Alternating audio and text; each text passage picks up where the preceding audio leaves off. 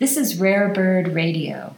I'm Carol E. Miller, author of Every Moment of a Fall, a memoir of recovery from childhood trauma using the eye movement therapy, EMDR.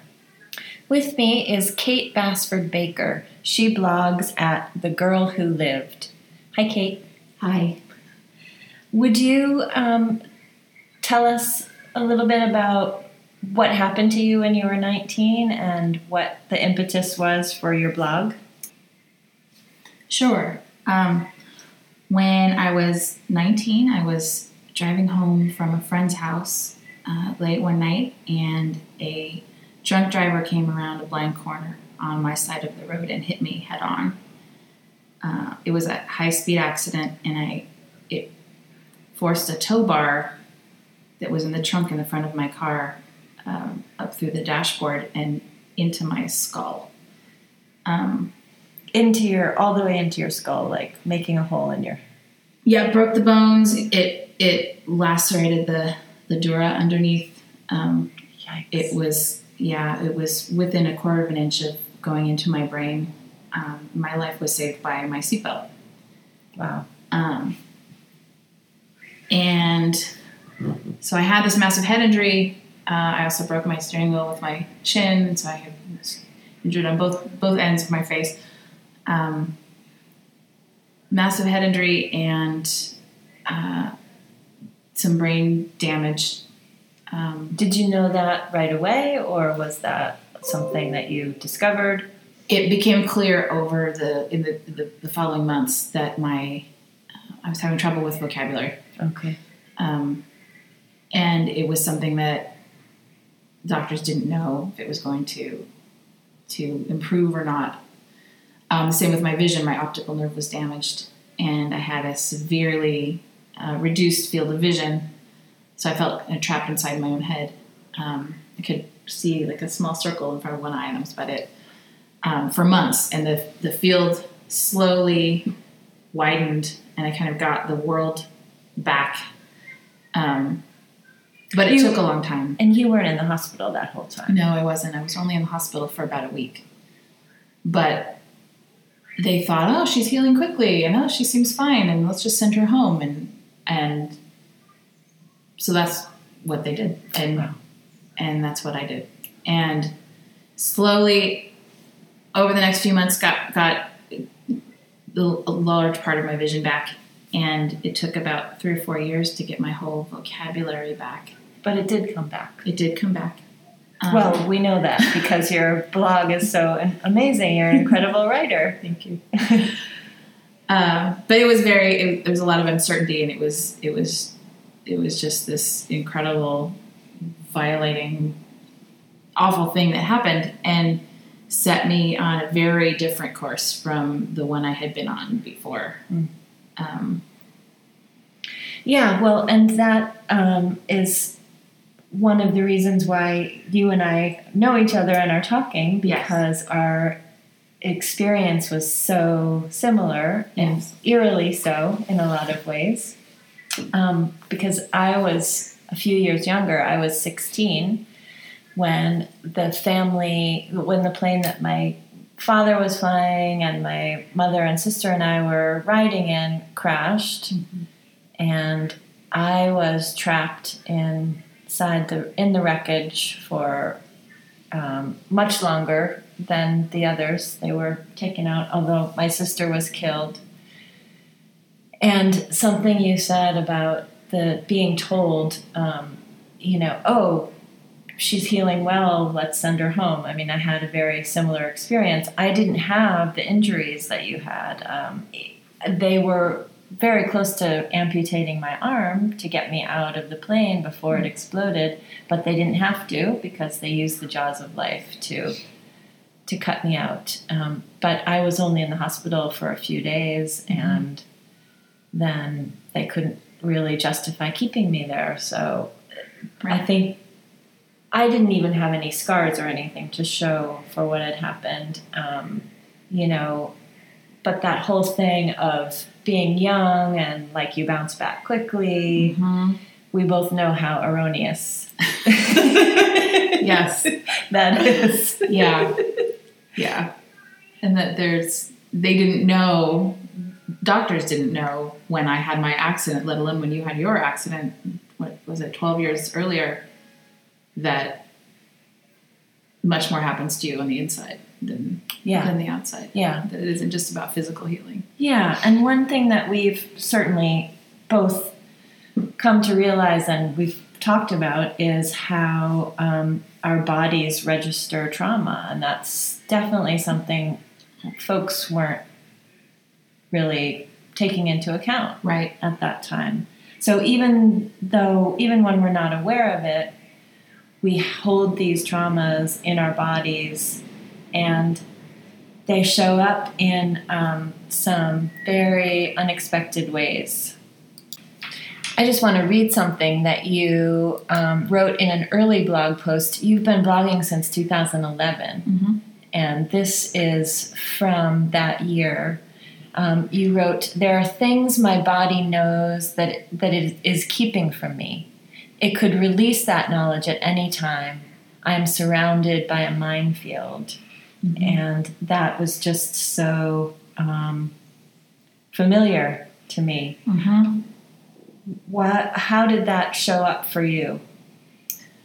Well, when after the accident, I was very aware that my emotional life had kind of flatlined. Mm-hmm. That I was an undergraduate at the time, and I was a poet, and emotions were kind of what I did. It was my business. And after going through this, I stopped experiencing emotions of any kind strongly. I stopped crying. I stopped having any kind of strong emotional reaction really to anything. And I just called it monotone, that everything had kind of become monotone. And I didn't know what to do about it. I didn't have a plan. It was just an observation that I had, that something in me had shifted. You knew you were different. Mm-hmm. Yeah. And that was how. And I didn't have any kind of, this was in 1991, there wasn't talk about PTSD or anything like that at the time. And so I didn't have any framework to put that in. And so I didn't know what that was, what it was that had happened to me. So about a year and a half later, I was 20 years old, and I was with my boyfriend in college, and we were in his frat house one night, and and getting busy. Uh-huh. And it was a fairly innocent moment. Actually, we were having just kind of this intimate moment, and all of a sudden, things started to get hotter, and I thought this might be my first orgasm with another person. It was right there, and I thought I could just relax and let this happen. And so I did, and as soon as I did that, as soon as I just gave in to the emotion of the moment, mm-hmm. I had my first flashback to the accident. I was immediately. It was a hallucination. It was real. I was transported to another place. I saw orange, which is the color of my car, and also the color of the lights outside of my car in the accident. And I heard a voice speaking to me. It was the first memory I had of this. Wow. And it was really, I think, my first moment of consciousness after the crash. There was a man speaking to me saying, "Don't worry, just sit tight. We're going to get you out." And he kept repeating, "Just sit tight. We're going to get you out. It's going to be okay." And it scared the shit out of me. Yeah. You can say shit. I can okay. I freaked out. I started crying. Of course you did. Grabbed the sides of the bed. I freaked out. And because you felt like you were there. It was happening. Felt like I was there. Yeah. And it was the first time I had remembered that. That was a new memory. Yeah. And now I know that it was probably my first moment of consciousness.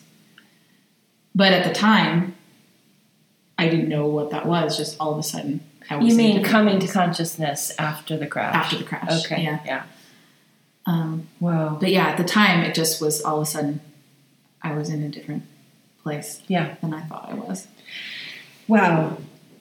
Too bad it happened right at that moment in the clinch. Yeah, got derailed for, not forever. Good radio audience, but but for that evening, it certainly put a damper on things. And my poor boyfriend was such a sweetheart, and he knew immediately what was happening. Yeah, and freaked out at least as badly as I did.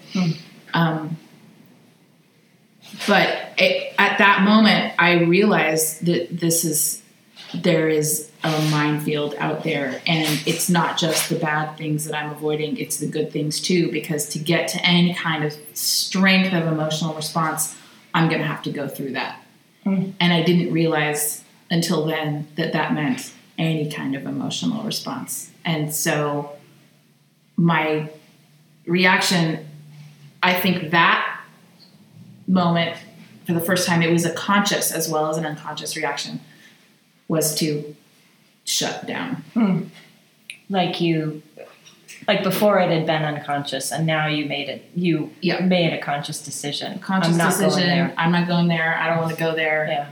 That's I'm going to stay right here where I am. I'm not ready. Yeah. Interestingly, I was the same age. You were 20 when this happened, right? So I was 20 when the same thing happened to me.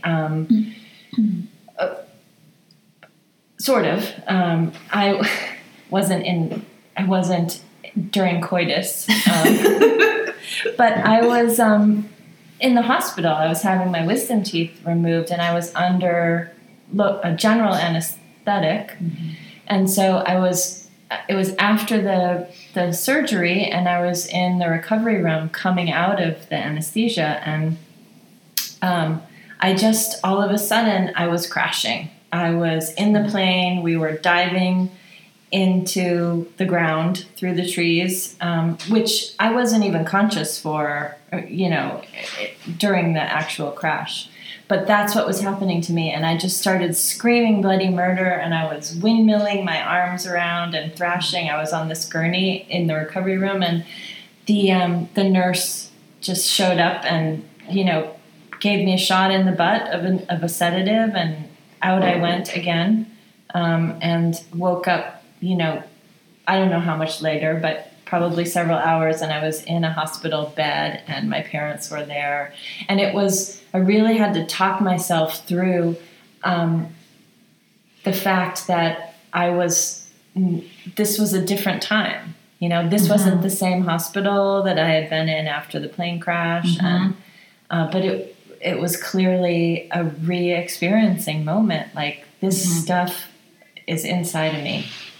Yeah, that feeling that you're sitting on a powder keg, that your body has knowledge of things that it is keeping from you for a reason, and that you didn't make a decision about that, a conscious decision about it, and so you don't know who's in charge of the vault and when this stuff's going to be fed back to you, is terrifying. You feel that out of control of your own brain is terrifying. Yeah, absolutely.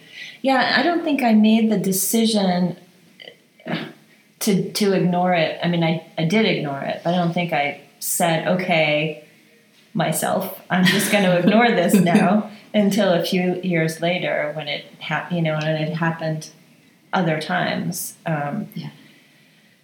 But yeah, that was, so we both spent about 20 years ignoring or saying, okay, I'm not going to go there, before we went into therapy and did EMDR.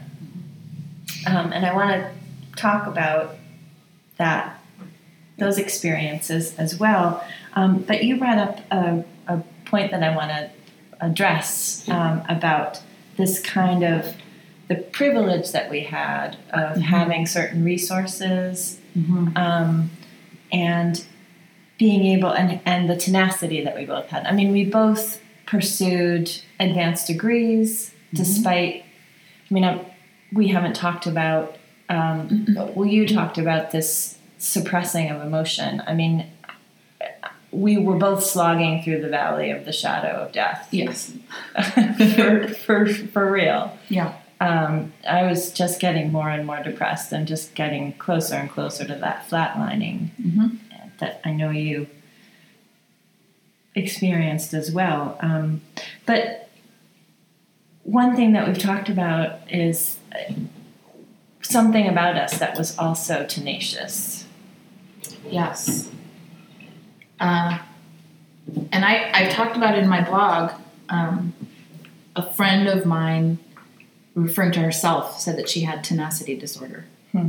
And she's somebody that I see as a survivor. She had a horrific childhood and was in foster care, in and out of foster care for most of her life, and is just somebody who was going to find the opportunity, and she was going to find the positive, and she was going to make the most of her life. And she did that. Wow.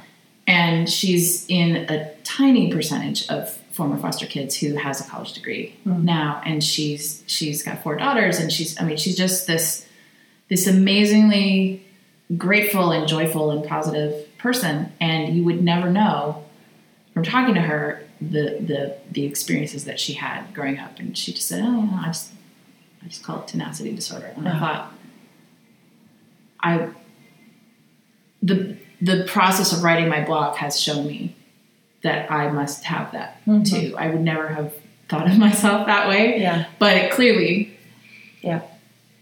Despite the fact that I was, or that you and I both were traumatized and dissociated and completely out of touch with what was going on inside of our bodies. Yeah. We went and put ourselves through college and through grad school and achieved. Yeah. And I'm grateful to whatever it was in me that made me get on with things. Yeah. But I don't know what it was. I know it's I feel like I have to really remind myself of those things, because I feel not like that person at all. Right. You know, it's kind of astonishing to me that I was able to go to grad school and do this and that, because I was just constantly focused on what I wasn't doing, you know, and how I was not capable. And, you know, another fascinating thing that's, I think, connected to that, as you pointed out when we were talking earlier, is neither one of us had this fear of flying or driving afterwards. I know it took you a while to be able to drive a car, right? It did.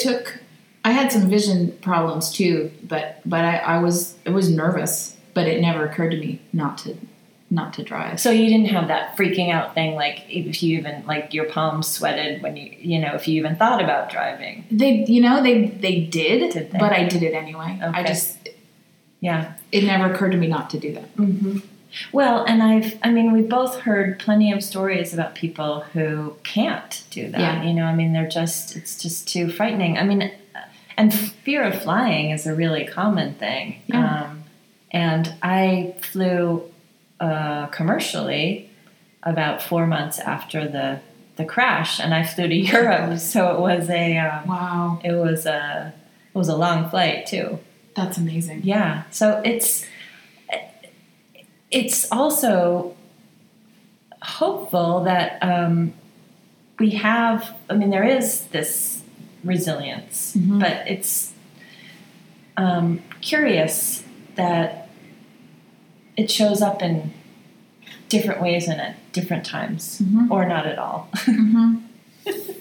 It's for better and for worse. Yeah. We had it. Yeah. I think our ability to just say, okay, not gonna deal with that, just gonna move on. Yeah. Had a lot to do with it, and I don't think that's necessarily the healthiest way of dealing with something as major as what we went through, but it certainly helped us to get on with things that were also important to do. Yeah. So I want to talk about our experiences with EMDR, because I feel like for both of us that was the time when we finally said, okay, enough avoidance already. or life just became untenable. And so it was time to do something about it. I started therapy not because I thought, oh, I need to deal with the plane crash, but because my relationship was falling apart. And my partner suggested that if I got therapy, he might not leave the relationship. And so that's what got me into therapy. And I was not in any way prepared to say, oh, well, the plane crash has something to do with this. So the first 6 months of talk therapy with my therapist, Connie, she kind of gently would bring that up every once in a while, but I shooed it away. And finally, she suggested that I work with someone who she knew, who was an EMDR specialist, and she didn't know much about EMDR, but she knew that it was a trauma-focused treatment. So I was seeing her and Jan, my EMDR therapist, at the same time. And Jan and I just focused on EMDR sessions, and so we did 14 of those. And that's what it took for me to get from I am responsible for this plane crash. I killed my little sister. It was my fault. To I'm not responsible for this plane crash. I don't believe that anymore. It was not my fault. That's amazing. Yeah. So, and you had a bit of a different experience. Yes. I had done 2 shorter courses of therapy at different times in like the decade before I finally went into EMDR, and never really talked about the accident because it had been so long that I had stopped connecting that to what was going on with me. And I knew that I had depression, and I was going into to be treated for that, and I didn't think it had anything to do with the accident. It's amazing, isn't it? Yeah. How we just push these things away. Yeah. And it just...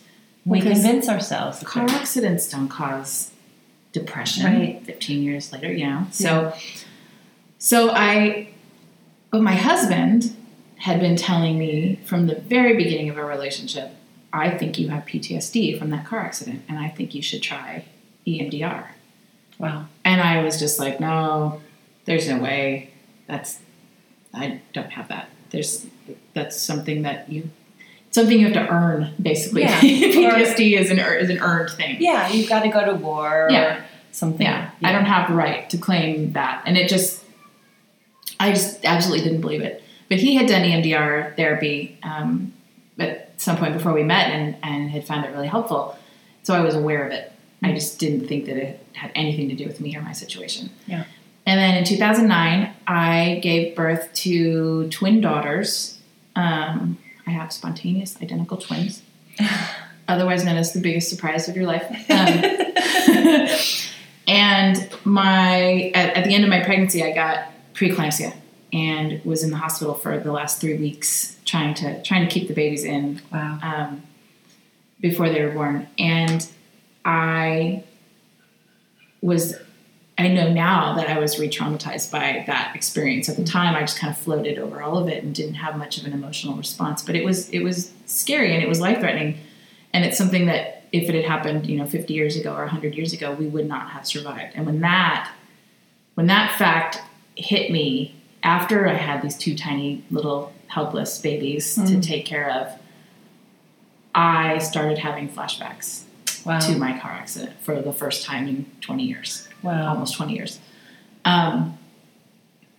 They were like claustrophobia attacks. It wasn't specifically visions of the car accident. It was, I'd be just sitting, folding laundry, and all of a sudden feel like I was falling down a well and have to throw my arms out and hold on to things to remind myself that I was sitting on the couch. Whoa. And literally. it was just, it was so visceral. And coincidentally or not, I don't know, so many interesting coincidences have happened on this journey, but at the time, they were also celebrating the anniversary of the little baby that fell down the well back in the 80s. Do you remember that story? And so that was on TV a lot, and that would set me off. Oh, wow. Every time a news report would come up about her and what she's doing now, and they'd show these images of the crews that were trying to get this baby out of the well, that would set me off.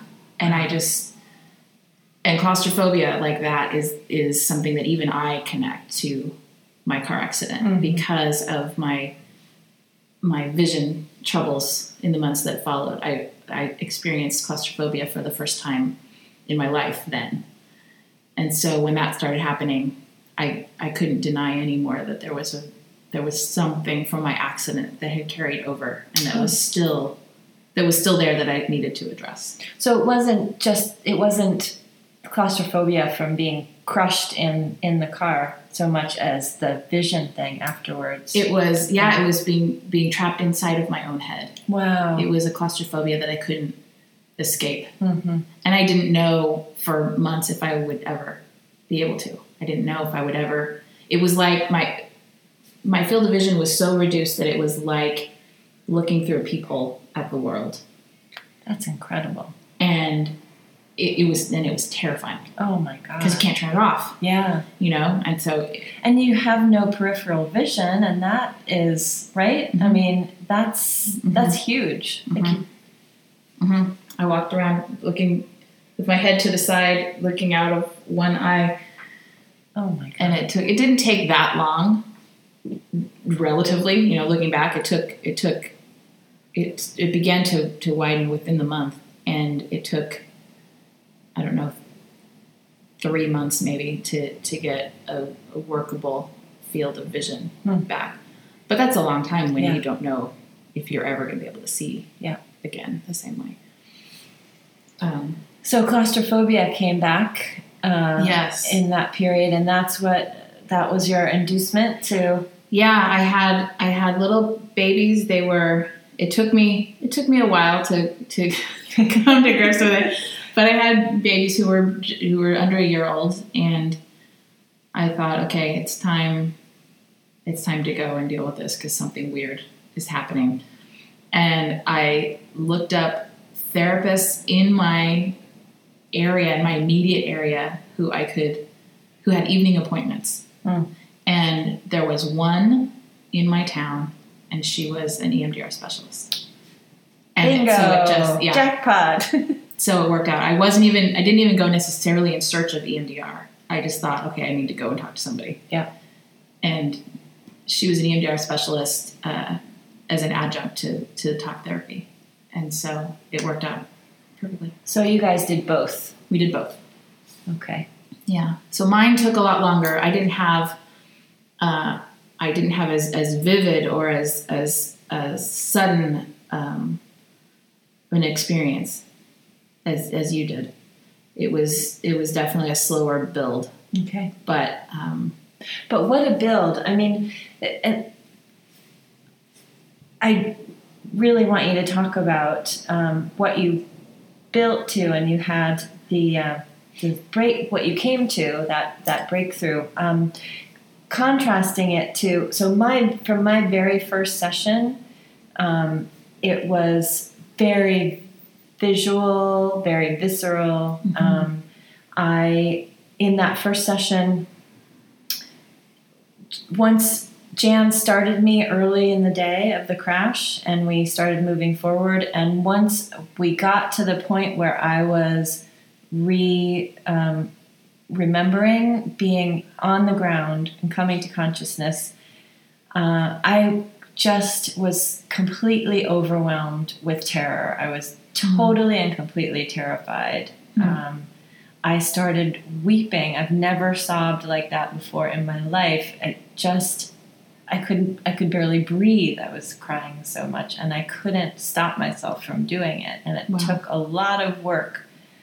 Took Jan a lot of work to get me to a place where I could say, okay, that is not happening now. That's over with. Yeah. And that was in the past, and it'll never come again. But that was the kind of intense experience that I had with it right from the beginning. And I never wept like that again after that first session, which is kind of incredible. But you kind of built up to it. Mm-hmm. And mine was not really emotional at all. Mine was all in the body. Huh. Mine was all about becoming aware of what my body was holding on to. And so we would talk about things while I had the buzzers. Mm-hmm. And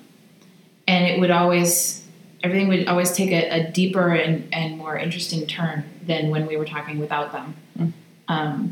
So there was definitely a difference, but my body, about 6 months into it, I don't even remember what we were talking about. I'm sure that we were talking about the accident, that we would do the same thing, start at the scene, what was your first memory, and start from there and go. And so I'd be telling the story, and all of a sudden I noticed, and I don't know if this is something that was always happening, and this was just the first time I was aware of it, or if it was something that just started. I still don't know. But she stopped me. Ellen was my therapist's name. She stopped me and said, "What is your body feeling right now?" And I automatically said nothing, because that was always my answer. Just nothing. And then I stopped and went, "Wait a minute, hold on." And I could feel that my arms had gone numb. And it wasn't a numbness. It's not numb like a lack of feeling, but almost like an electricity on the surface, or like that feeling of coldness before you get the pins and needles feeling. Okay. You know? So like your limb is falling asleep kind of deal. Either falling asleep or waking up. Okay. Yeah. Yeah. It's kind of like that. Okay. I have a more nuanced perception of what it feels like now than I did then. Mm-hmm. So that says more about how far I've come, I think. But yeah. But yeah, my arms felt numb, and so we stopped. And that was the first. That was the first time. Okay. So something was happening in my body, and then slowly over the next few sessions, she would stop me every once in a while as I was telling the story and say, "Check in with your body. What are you feeling?" And I would feel that numbness, and I would feel it in different spots. And after a while, we noticed that I was feeling it at sites of injuries, or I was feeling it in the muscles of my legs and the muscles of my arms that would be activated if I were to slam on the brakes of a car or turn the steering wheel. It was whoa. You know, it was a muscle memory. It wasn't just a random thing. It was a muscle memory. It was my body saying, "There's energy here." Yeah. Saying, "Holy shit." Yeah. That turn the wheel, stomp the brakes. That the impulse was there, and it was happening in that moment. Wow. And that my body didn't know that I wasn't still driving straight towards those headlights. So your body was carrying that around, that panic, that vigilance for all 20 that years. Time. Yeah. Just this constant scanning for threat, and it was never turned off. Yeah. From that night on the highway. And it's funny because when I talk about this, the word energy comes up, this trauma energy. Mm-hmm. And we live in the Bay Area, and so when you say that, it sounds very much like woo woo energy, and it's not.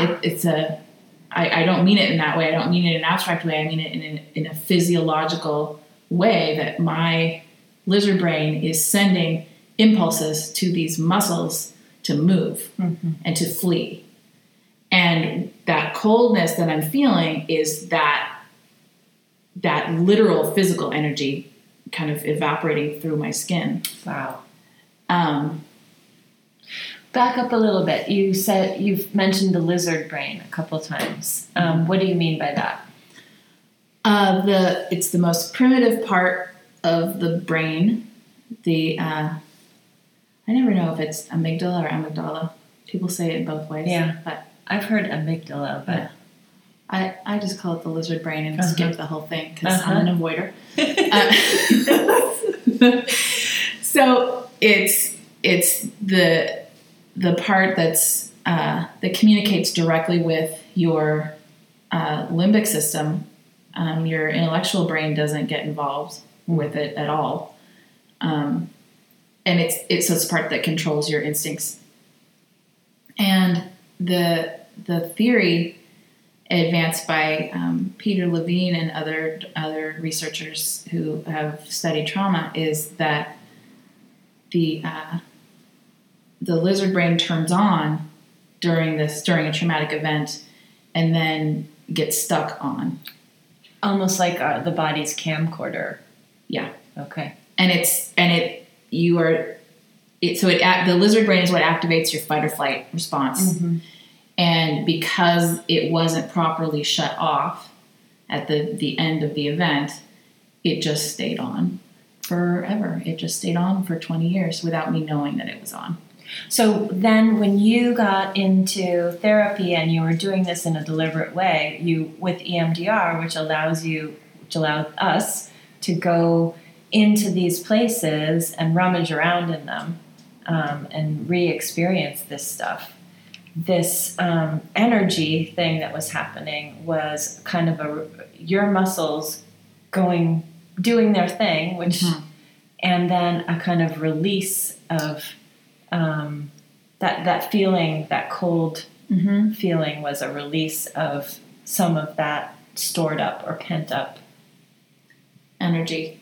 There's no other word for it, really. Yeah. Like, I don't know if you've ever experienced an adrenaline crash, like after you take a big test or have a big, big nervous thing, and you even feel cold sometimes when you shiver from it. It's that. Yeah. It's the body expelling what it doesn't need of this electrical impulse that it has sent to your systems. And I mean, I guess that until this all started happening, I laid enough groundwork with the talk therapy that this energy was starting to release in a different way. So maybe it was the first time that it started happening, because I think before then it was just cycling around in my body, staying in you. Yeah. And that causes physical destruction. Yeah. Not just emotional destruction, but physical destruction in your body. So is it the same as...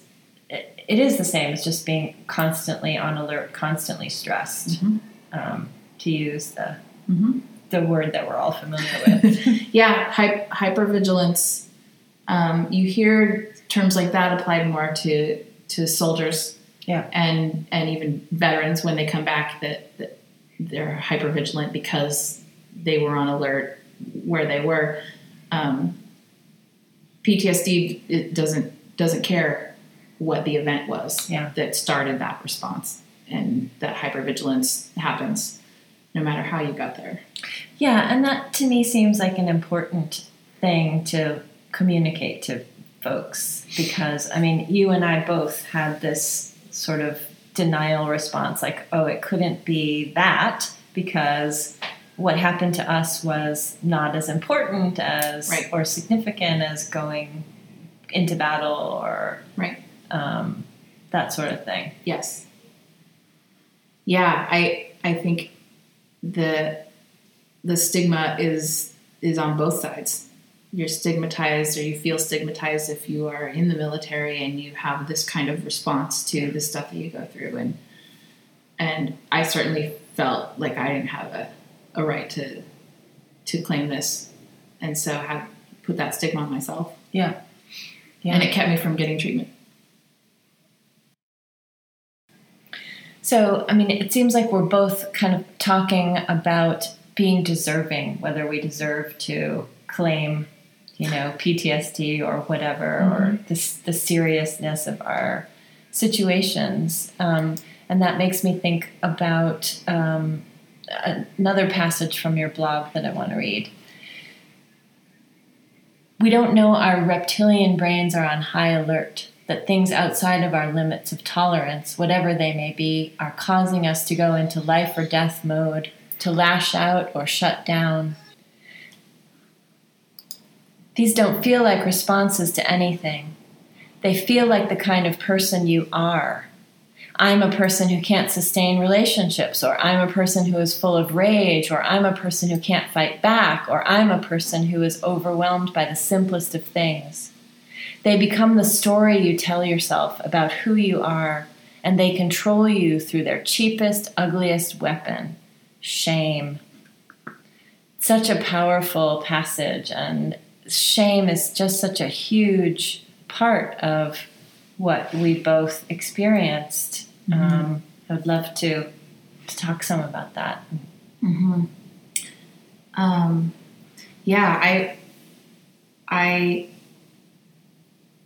found in some research that I did for the blog early on that there is a school of thought that PTSD is a shame disorder. And I agree with that. I don't agree with it completely. I don't think that's all it is. It's a lot of things. Yeah, I've experienced, you've experienced some, really visceral, physical aspects of PTSD. But I do think that like any organic mechanism, it has an environment where it's going to thrive.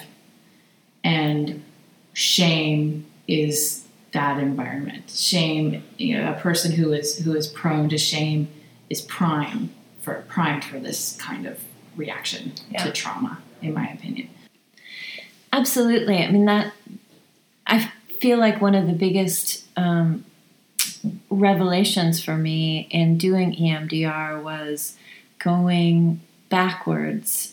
We focused on the plane crash for a considerable amount of time, but we also had to go back to, really for me, I had to go back to the very beginning because of the abuse that I suffered from my father and then from my stepfather as well.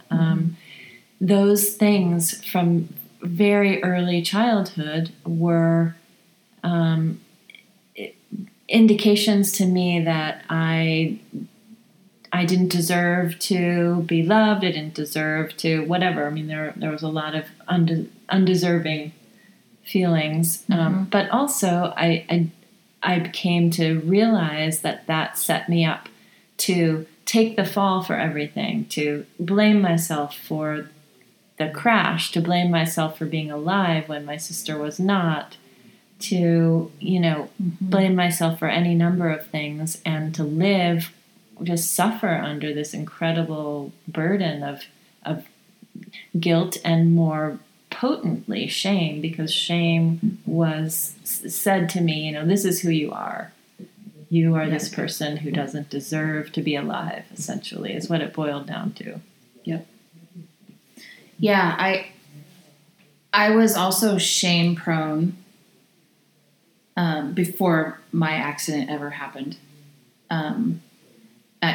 Not for reasons as insidious as yours were. You had a really traumatic family life as a kid. And how could you not have felt that way after what you had been through? And mine was much more benign, but it had the same effect. I still ended up being this kid who I was a perfectionist, and I was an introvert, and I was kind of a control freak, and so stuff that I wasn't able to control felt like my fault somehow, that I wasn't handling my business, or whatever, that it was a natural thing for me to turn it on myself. And I think it's a pretty female way of looking at the world. It's it's a stereotypical but true female response, and I definitely had that. It was ingrained in me. So when this event happened, there was already a framework there for it to just get neatly hung upon, and shame isolates you. Shame turns you inward and away from other people, which is exactly the environment where PTSD blossoms and becomes the monster that it becomes. Yeah, because when you are just, mired in that horribly depressed place, that's exactly where you are. You're alone, and you're isolated, and for me, it felt like I was in some kind of padded suit or something that I couldn't break myself out of. And that was very, very familiar and very confining. And I find that this piece of it, this shame piece, is one of the hardest things to get past. I feel like other things, all of this work has not been easy. And right. And it's ongoing. But I feel like the shame thing, and I think what you're saying about being primed for taking on certain things because of it is really, that makes it all the more difficult to root out. Right. And I think, too, because the shame isn't something that happened to us. The shame is something that was already there. Yes. And so this big thing came along, and our natural instinct was just to look and find the ways that we were responsible for it. Yeah, which is so interesting when you think about it. Like, we had to be primed to do that by some other... Yeah. Because otherwise, why would you say, why would you think that about yourself? Yeah. And what happened to both of us was something that happened it was completely out of our control. Right. We had absolutely nothing to do. It didn't happen because of a bad decision that either of us made. There wasn't any point along the way where we can point to and say, I was culpable there. Yeah. These were both things. Not that anybody deserves their PTSD. Not that but there wasn't anything in our story that we can even look at and say, well, if I had only done that differently. Yeah. That's how insidious shame is, that it will make things up out of whole cloth if it has to. That even if there isn't any kind of decision that you could have made to that you could find a way to blame yourself for, your brain's going to make one up anyway. Yeah. And that, Mm-hmm. And that's what ours did. Definitely. Well, there is so much more to talk about. Yes. That we could talk about. But I think that's a good place to leave it for now. Okay. I want to remind people that your blog is The Girl Who Lived. And the URL is Kate-The Girl Who Lived. And you're working on a book, right? Yes, my goal is to turn this blog into a book. I've done a huge amount of writing over the last few years that I'd like to put together into a memoir or personal experience type of book, because I want it to be a resource for people who are going through what we've gone through and who are looking for. Yeah, and to people who are listening, just know that there's so much more. It's an amazing resource. There's so much more material than what we've been able to cover here. So I strongly urge you to check out this blog, Kate-The Girl Who Lived. Also, strongly urge you to go to my website, which is carol-e-miller.com. You can read more about my memoir, Every Moment of a Fall, and also about EMDR if you'd like to know more about that. Thank you so much, Kate. Thank you.